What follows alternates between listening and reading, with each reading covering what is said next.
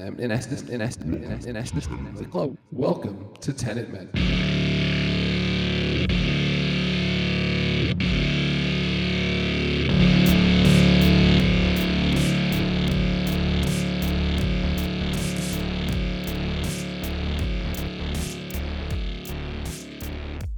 Welcome to Tenet Men. I am your host, Steve, and I am joined by Kevin, and together we are doing a complete and methodical review of the Christopher Nolan 2020 epic high-concept time travel film, Tenet. We are doing a minute-by-minute analysis of the film by conducting our own temporal pincer movement. I am on the red team moving forward through the film. Kevin is on the blue team traveling in reverse. How are you, Kevin? I'm all right.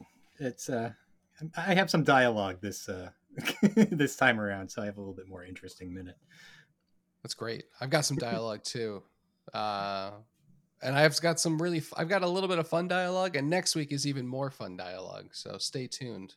Mm-hmm. I don't have anything confusing time travel stuff going on, though. It's kind of straightforward minute. Yeah, I don't either. I was happy. I was like, oh, I don't have to figure out if anything's reversed or not. I don't either. And okay. There you go. Our minutes match up again. There's thematic parallels. Mm-hmm. Christopher Nolan absolutely intended that to happen between these 2 minutes. So that's exciting. Well, so since we don't have any heady things to talk about later on, what have you been watching? What have you been up to? So I just finished watching. It's a great question. And I was just thinking before this, actually, that I should have had this show on my list of TV shows that I enjoyed from last year. Okay. Slow Horses. Are you familiar with the show? No, it sounds so stupid. It's no. It is incredible, actually. It is so good. Wait, wait. Are the horses mentally challenged, or are they just not very fast? So you're close. There are no horses in the show. Oh. Wait. It's a British show about this, like, it's about like MI5, right? But the slow horses are like this group of people who are like just not good enough to like be in proper MI5. So they're in the slow horses unit, you know, they're like off to the side. They're in the special education. Kind of. It sounds like a show I would have enjoyed at some point. Yeah. I think you would love the show. Gary Oldman with this group. Oldman is in it. He stars in it, and his character is just one of the greatest characters on TV right now. Huh. I might check it out. I'm getting so sick of Yellowstone. What? Who is watching this garbage? People love it. Yeah. Actually, I think I need to watch one of the prequels. That's probably pretty close to next on my list. I think I'm just going to skip to the prequels because I could care less. All these people are horrible. Yes. And I'm talking about like the production staff. Like, why are the Native Americans in 2023 the bad guys? What conservative garbage is this? I mean, well, yeah, they're getting in the way. They're trying to take back their land. How dare they? What is this? Yeah. It's amazing. Anyway, Slow Horses. You should check out Slow Horses. It is super good. And it's really short. I think it's like 6 or 7 episodes a season. You'll fly through it. Yeah. I think you had something too. Something along the lines of Russell Crowe. You had asked me a while ago if the Gladiator sequel was real. And I had asked you, we were doing the year in review or whatever. So I was like, no, put a pin in that because I have things to say about that. But so apparently, yes, it's in production. Ridley Scott is going to direct it, but that's not what I wanted to talk about because I had heard like on the internet a while ago that there's a script going around for Gladiator 2 that's ridiculous. Somebody on YouTube has a great video about it. I think it's a channel, Captain Midnight. Anyway, so the script is written by this guy, Nick Cave. Have you ever heard of him? No. He's written one other movie and has a band that's like Nick Cave and the Dead Seeds or something. It's at the beginning of Peaky Blinders, that's his band song. Okay. Yes. Yeah. Okay. I thought the name sounded familiar, but yeah. Okay. Yes. So Red right after hand. yeah, like uh, after Gladiator exploded, it was a huge movie. It like launched Russell Crowe. He was already kind of big. Yeah, I think he had done The Insider, but it launched him into the zeitgeist. And he approached Nick Cave to write a sequel to Gladiator, to which Nick Cave said, "Well, I've only ever written one movie, and didn't you die in the first one?" He goes, "You'll sort that out." He wrote a full script for Gladiator 2. And do you want to like? I could just give you the bullet points of what happens in the script. So, wait, the movie is or is not happening? It is. This is. They're not taking his script, but this script floated Okay. around for a possible sequel to Okay. Gladiator 2. I would like to know about the script by Nick Cave. So in it, it starts off Maximus arriving in the Roman pantheon version of the afterlife, Okay. and he goes on a journey through whatever they're like the river Styx or whatever, and going through all the realms, looking for the gods, the Roman gods that he believes in, only to find that they are in decay and they are dying.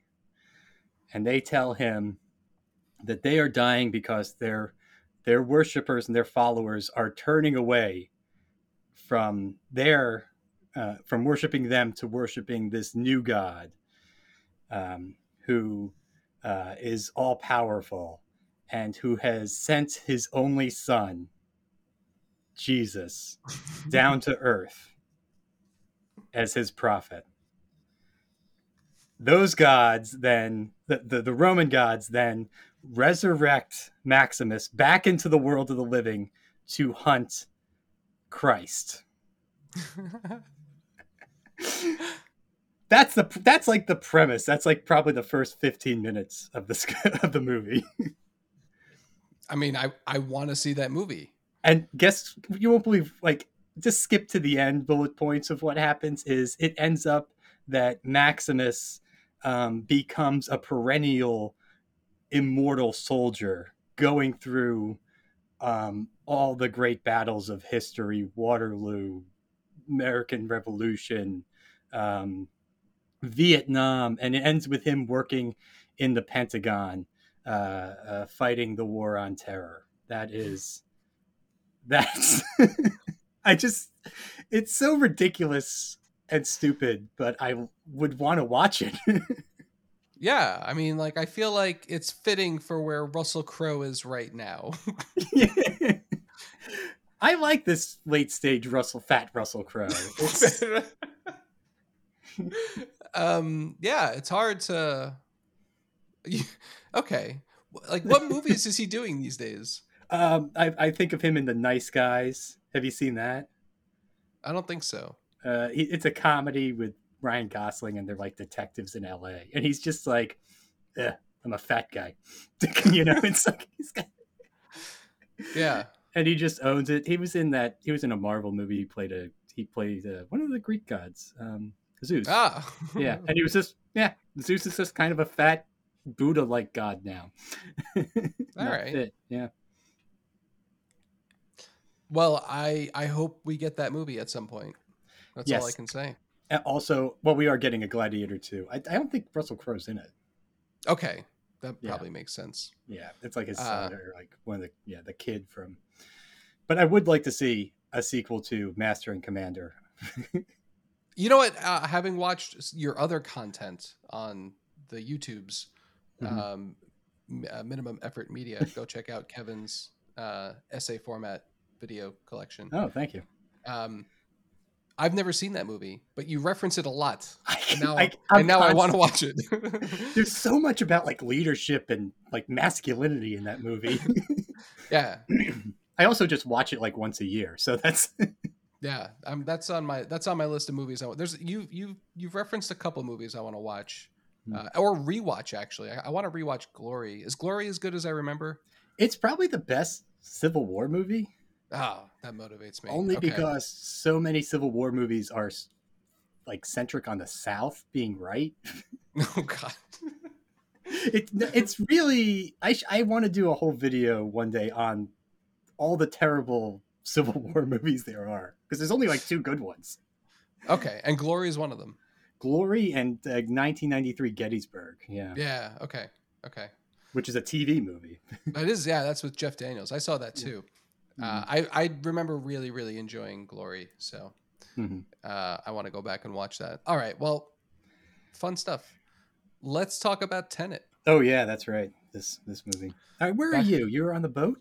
I'm on the yacht. I'm the Planet Nine yacht. Actually, I don't know. Do we know what the name of the yacht is? And I forget actually the I'll real pull it up yacht while name. you.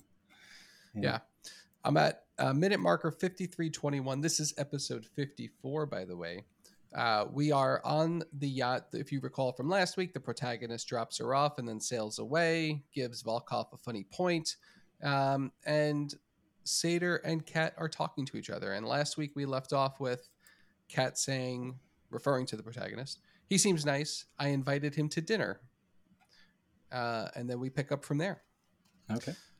So she quickly changes the conversation and says, "Max," calling for their son, which is the exact thing you would do if you were feeling nervous in a moment. And Sater says he's visiting Pompeii and Herculaneum. Herculaneum. I don't know what that is, actually. I should have Googled it before and done some research. I'm assuming it's an Italian tourist attraction. Anyway, Kat Is it says, "You where just," Hercules was conceived? I don't know. I mean, yeah, probably, right?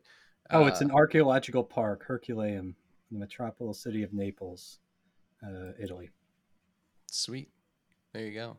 Google Buried under Images. volcanic ash. Yeah. Oh, Okay, so it's like Pompeii. Yeah. yeah. Very cool.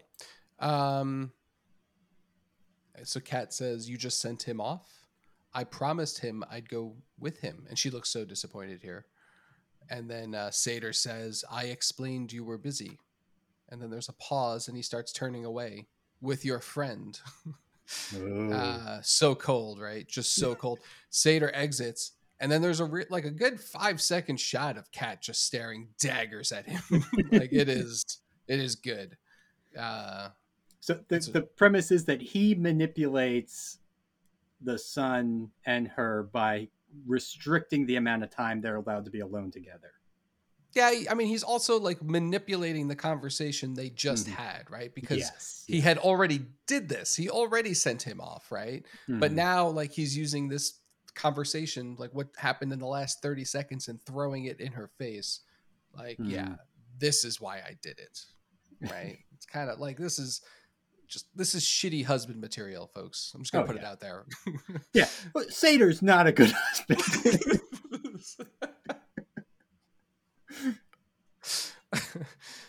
um, but yeah, and that brings us to 53:43. We have a new scene. It's dusk. The protagonist is walking up this like stone walkway, like sidewalk kind of area. There's There's a no friends bell. at dusk. Yeah. There's no. That's right. That's very good, man. He's all alone. There's some church bells going off in the background. It's a very pretty scene. And then 53:51, we cut to dinner on this very nice balcony. The protagonist is walking onto the balcony. The camera is behind the protagonist, and Volkov greets him. We love Volkov. There's also a lot of guests at this dinner, by the way. I'd love to like learn a little bit about some of these guests. We don't get that chance, but maybe I, in Tenet 2 we'll learn I'm about some always of the surprised guests. how much Volkov is in the movie. Oh yeah, Because yeah, he says nearly nothing, but yeah. he's just ever present in the movie. So Volkov greets him at the door, and I think the protagonist actually goes in for like a handshake with Volkov, and then Volkov actually grabs his arm and starts to frisk him and starts to pat him down, and then we cut to Sater like looking really suspiciously at the protagonist here. And then as the protagonist starts to frisk below the waist, the protagonist says, hey, easy fella, where I'm from, you buy me dinner first." And this is just like, it's par for the course. The protagonist is full of really cheesy one-liners in this movie, Yeah. and this is a great example of one. it's that 007 kind of jokes, Yeah, but yeah. also not as funny as 007 though. No, Yeah, no, like not. It's not. It's not. Roger Moore would have had a better zinger in there. Yeah, yeah. Hmm. When you're finished, I'd like a go at Yeah. it. um, yeah, not as cheeky. Okay. Um, okay. So Volkov doesn't find a gun. The protagonist would be a moron to bring a gun to this dinner. Volkov lets him through. Uh, so the protagonist comes in, sits right next to Sater because that's the only seat available. Uh, he also, while he's doing it, like he gives a nod hello to someone, right? Uh-huh. Super, super awesome. What a gent. Yeah. And then we're almost done, by the way. Oh, okay. The protagonist says, Mr. Sater, as he sits, and Sater says, don't bother. And then again, there's like 5 seconds of this really hard stare at the protagonist, Mm. like staring daggers. Like it's just so hardcore. Um, yeah, and he's just an antagonizing kind of guy, you know? Um, and Sater says, after don't bother, just tell me if you've slept with my wife yet. And that's it. That's the end of my minute. Stay tuned to episode 55 where you get to hear the rest of Get this to hear if conversation. he slept with Right, yeah. Exactly. That's a ballsy move because he is going in like with the prospect of being like, yeah, I am having relations with your wife, and that's why. Right. That's like part of the backstory of why he's on the boat. But like, which is a really ballsy in move, you know. but wouldn't Sater think like, if this guy would he really come to dinner with me? Mm-hmm. Or maybe he would if he didn't know who Sater was. So there's lots of like preconceptions and assumptions that could be made here. Also, when do we get to the stupid sailing scene? That's like coming up. That's coming up really soon. Yeah, the stupid sailing scene. Bite your tongue. Just thinking of all these boats, I did look. It is Planet Nine, and there are blogs dedicated to this yacht. Yeah, it's a pretty popular one. Like, I guess I don't know. I guess people rent it, or like I don't know. I guess like they have to. I guess these things have to have their own marketing team, you know. It cost $100 million, so I mean, it's the cost of the boat is probably like the GDP of some small countries. Jeez. Referring to the sailing boats, I'm gonna have some backstory on those next week, or because there's a real story to those boats, so we'll get to that. Okay. Those aren't cheap either, by the way. I could, yeah, those are like you could like compete those in like whatever were those sailing cups, those are whatever they those are competition sailboats. So like the Ryder Cup and shit. Yeah, one of them I believe belongs to Larry Ellison, who's a very, very famous billionaire. Oh. He created Oracle. Oh shit! So he's well known in the racing circuit. Really? Yes. Wow, Oracle like runs everything. Kind of. Not in the future. Oh no. Yeah, that's. Or it did, I guess. Back when I was banging. Back when I was banging out sequel, I was like, "What the fuck is this Oracle shit?" Anyway, that's the end of my minute. Red team, you are up. Red team is up, and boy is red team up because actually no, it'd actually be blue team is up because the protagonist just inverted himself. Yes, blue team. Yeah, blue team is up. I'm on the blue team, and we are joining the protagonist. If you remember from last episode, the protagonist was getting out of the turnstile and getting into the Saab, which he's then going to go pick up the algorithm and crash. But the algorithm was actually already in the car, as I discussed previously. Don't have any of that head spinning stuff going on here. The protagonist is just finishing up his brief from Wheeler, and I have some extra dialogue from Wheeler in the script. And also there's extra dialogue from Wheeler in the movie that's not in the script. So we got some stuff to discuss there. So the protagonist is standing in front of the door. He just declined to wear the full-on hazmat suit or whatever they wanted to put on him. Cowboy shit. Yeah, exactly.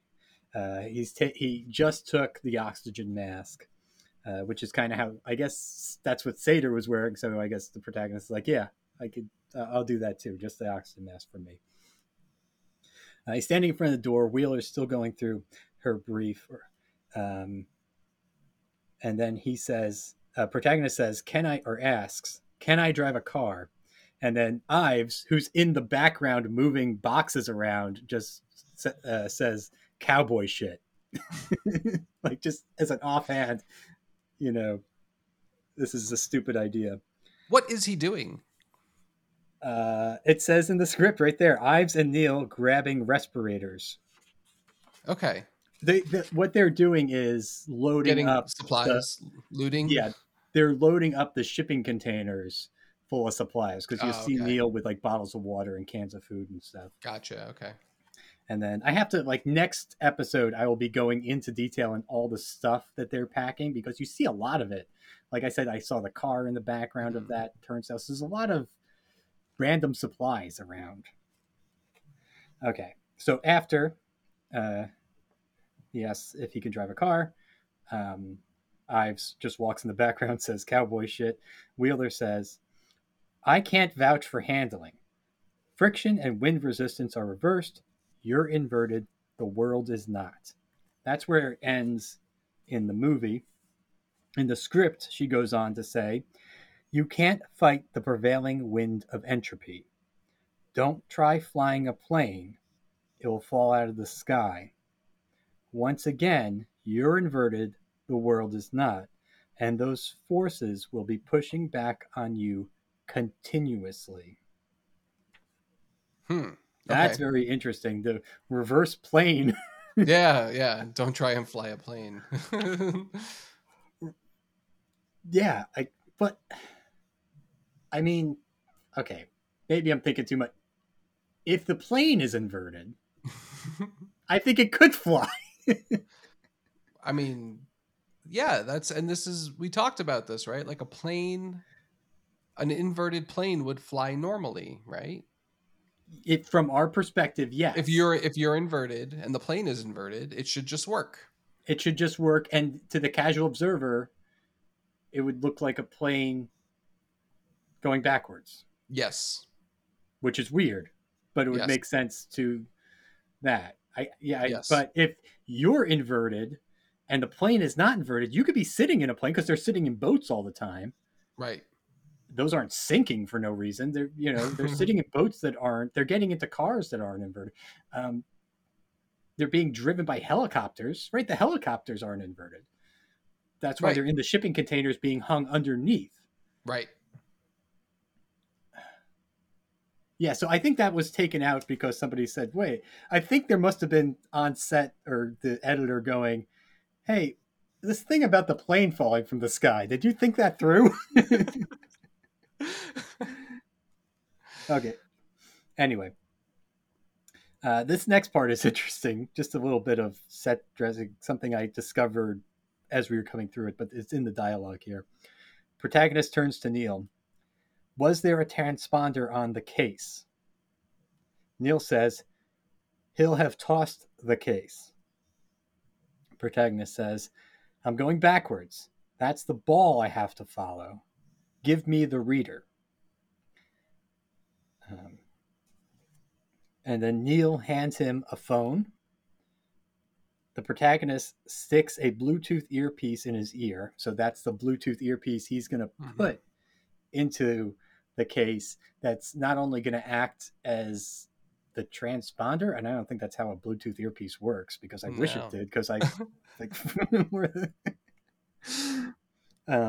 but he's going to put that in the case, and that's how he's going to use that to track Sator's reverse movements from the case being unthrown from the car. Right. But he's also going to pick up what Sator was saying on the walkie-talkie that he already heard, but he's going to hear again, but he's going to have it taped invertedly that he can listen to normally, which is get the other pieces of the algorithm to hypocenter, whatever else he says, which just says that like all the pieces are going to be in this one place at this one time. That sets up the third act. And just a thought, actually. Yeah. Um, Oh, I'm almost done too. Yeah. okay, go ahead. You But, well, yeah. finish, and then I'll give my thought. Okay. Uh, okay. And then Wheeler says, in the movie, not in the script, "You ready?" You don't see a lot of what she says, I think, because they had to edit out the other stuff she said. So you just kind of hear her talking Right. while the protagonist is getting ready. Um, and that's when the doors open. Protagonist emerges into a strange world. According to the script, this is what it says: the air feels different. The friction of his feet on the asphalt feels different. He looks up at birds flying backwards. We don't actually see that. We do see You do the see second. that? We do see it later. Oh, okay, Yeah, okay, not at this moment, not in my actual minute. got it. Um, but we do see a air vapor or steam contracting onto a pile of dust that's sucking itself bigger. So there's like a Mm-hmm. pile of dirt or a pile of sand that's being blown by the wind, but it's being sucked reverse and Yeah. getting bigger, which is kind of cool. And then he's about to step into the puddle, and that's when my minute ends. Oh, by the way, this minute started at 1 hour, 30 minutes, 21 seconds, and I'm ending it at 1 hour, 31 minutes, 21 seconds. Um, We're so close. yeah, just before letting you go, I just want to mention something that in the script, he finds the keys of the Saab on the tire. Uh, I didn't note that Oh, okay. earlier, but I believe it's a push button start when You still he need the gets in. key, but yeah. Or you need the fob, I guess. Yeah. Right, right. Mm-hmm. Okay. The shot of the birds, I remember, because like watching birds against the sky fly in reverse kind of Mm-hmm. looks like birds flying in normally. You can't tell unless it's zoomed in. And then if you do, you still can't tell because the sky is neutral. There has to be Right. something in the background so you can tell Yeah. which way it's going. So the reverse bird shots never work, even though they mention it several times in the script that no Yeah. one thinks that's going to look cool. But in the editing room, they probably go, wait, no, it just looks like a bird. And again, like later, like I think I said this in my previous minute was like the boat going backwards. Yeah, boats go backwards all the time. That's not that cool. I But like to things like think, yeah, I like to think the editors are like, oh man, I don't think Chris thought this through. no, there's a moment when they're on the boat later where Kat says, "I can't get over the birds," and then they don't really Yeah. show the birds because again, it just would not look like anything to us. Right. Yeah. Yeah. Mm-hmm. That's really And there funny. is also one moment where they are inverted and there's a plane flying or the helicopter flying in the background and the helicopter is flying the right way, and I called that out, and that was probably also a big headache for editors. The thought I had was, you know, the a satyr is inverted when he gets control of the 241. He can't go back to the turnstile because Ives has control of it now. And obviously the protagonist stays inverted to get back to um, wherever the No, they can because they're how going backwards, the inverted, because they're going backwards. everyone's inverted by the end of this. Everybody's This is what inverted at that point. everyone's inverted. Oh yeah, the protagonist is going backwards to the heist, the Freeport heist, Mm-hmm. to get Cat through, and then but Satyr's also inverted here, also traveling backwards, right? There's Tracking Satyr is really hard. Tracking Cat's really hard. well, Satyr, it's yeah. Yeah. I think it's hard to track Cat for that short period of time, but Mm-hmm. now you have a very long period of time. Like, what is Satyr up to for like the next 3 weeks traveling in reverse? Because we know he's going back to the yacht in Vietnam, right? Yeah. Oh, yeah. Like, is it from this point on that he's just traveling in reverse to get to that moment? Like, what's like this should be the sequel. Everything we should be the sequel. We always say Yeah, a that. whole nother But like, perspective of from yeah, just Satyr's perspective would also work because there are moments like that where I'm like, where did he? I don't know. I have to also figure out where he comes from when he walks into the uninverted side of the turnstile and he threatens the protagonists, and then he goes in, and then that's when he shoots Cat, and then has to do that's coming up in my minute that I have to explain, and it's head spinning because he's shooting Kat, but he's unshooting her because he's inverted, and then he's taking her on that journey through the right through the car chase scene. right. He shoots her first. Yeah, that's the thing, right? Yeah, and then so from the protagonist's perspective, he's leaving a dead cat there, but from Sator's perspective, he's shooting her and then he's taking her Right. to use as a hostage for the earlier protagonist that's in the car. It's so. It doesn't make sense. But then there's a shot cat sitting there that they then invert and take with them. It's all. Where's my whiteboard? I was so happy that this one wasn't confusing. Save the whiteboard for next week. We're up on time anyway. Yeah. We're gonna dig in deep to that moment because that doesn't make any sense. But with that being said, thank you all for listening to the Tenet Men podcast. If you've enjoyed this program, please take a moment to follow, rate, and review on whatever service you found us on. We will read your reviews on the show, so please go ahead and do that. And rest assured, we will continue our temporal pincer movements of this film next week. And until then, we'll meet you at the beginning. I'll see you at the beginning, friend. That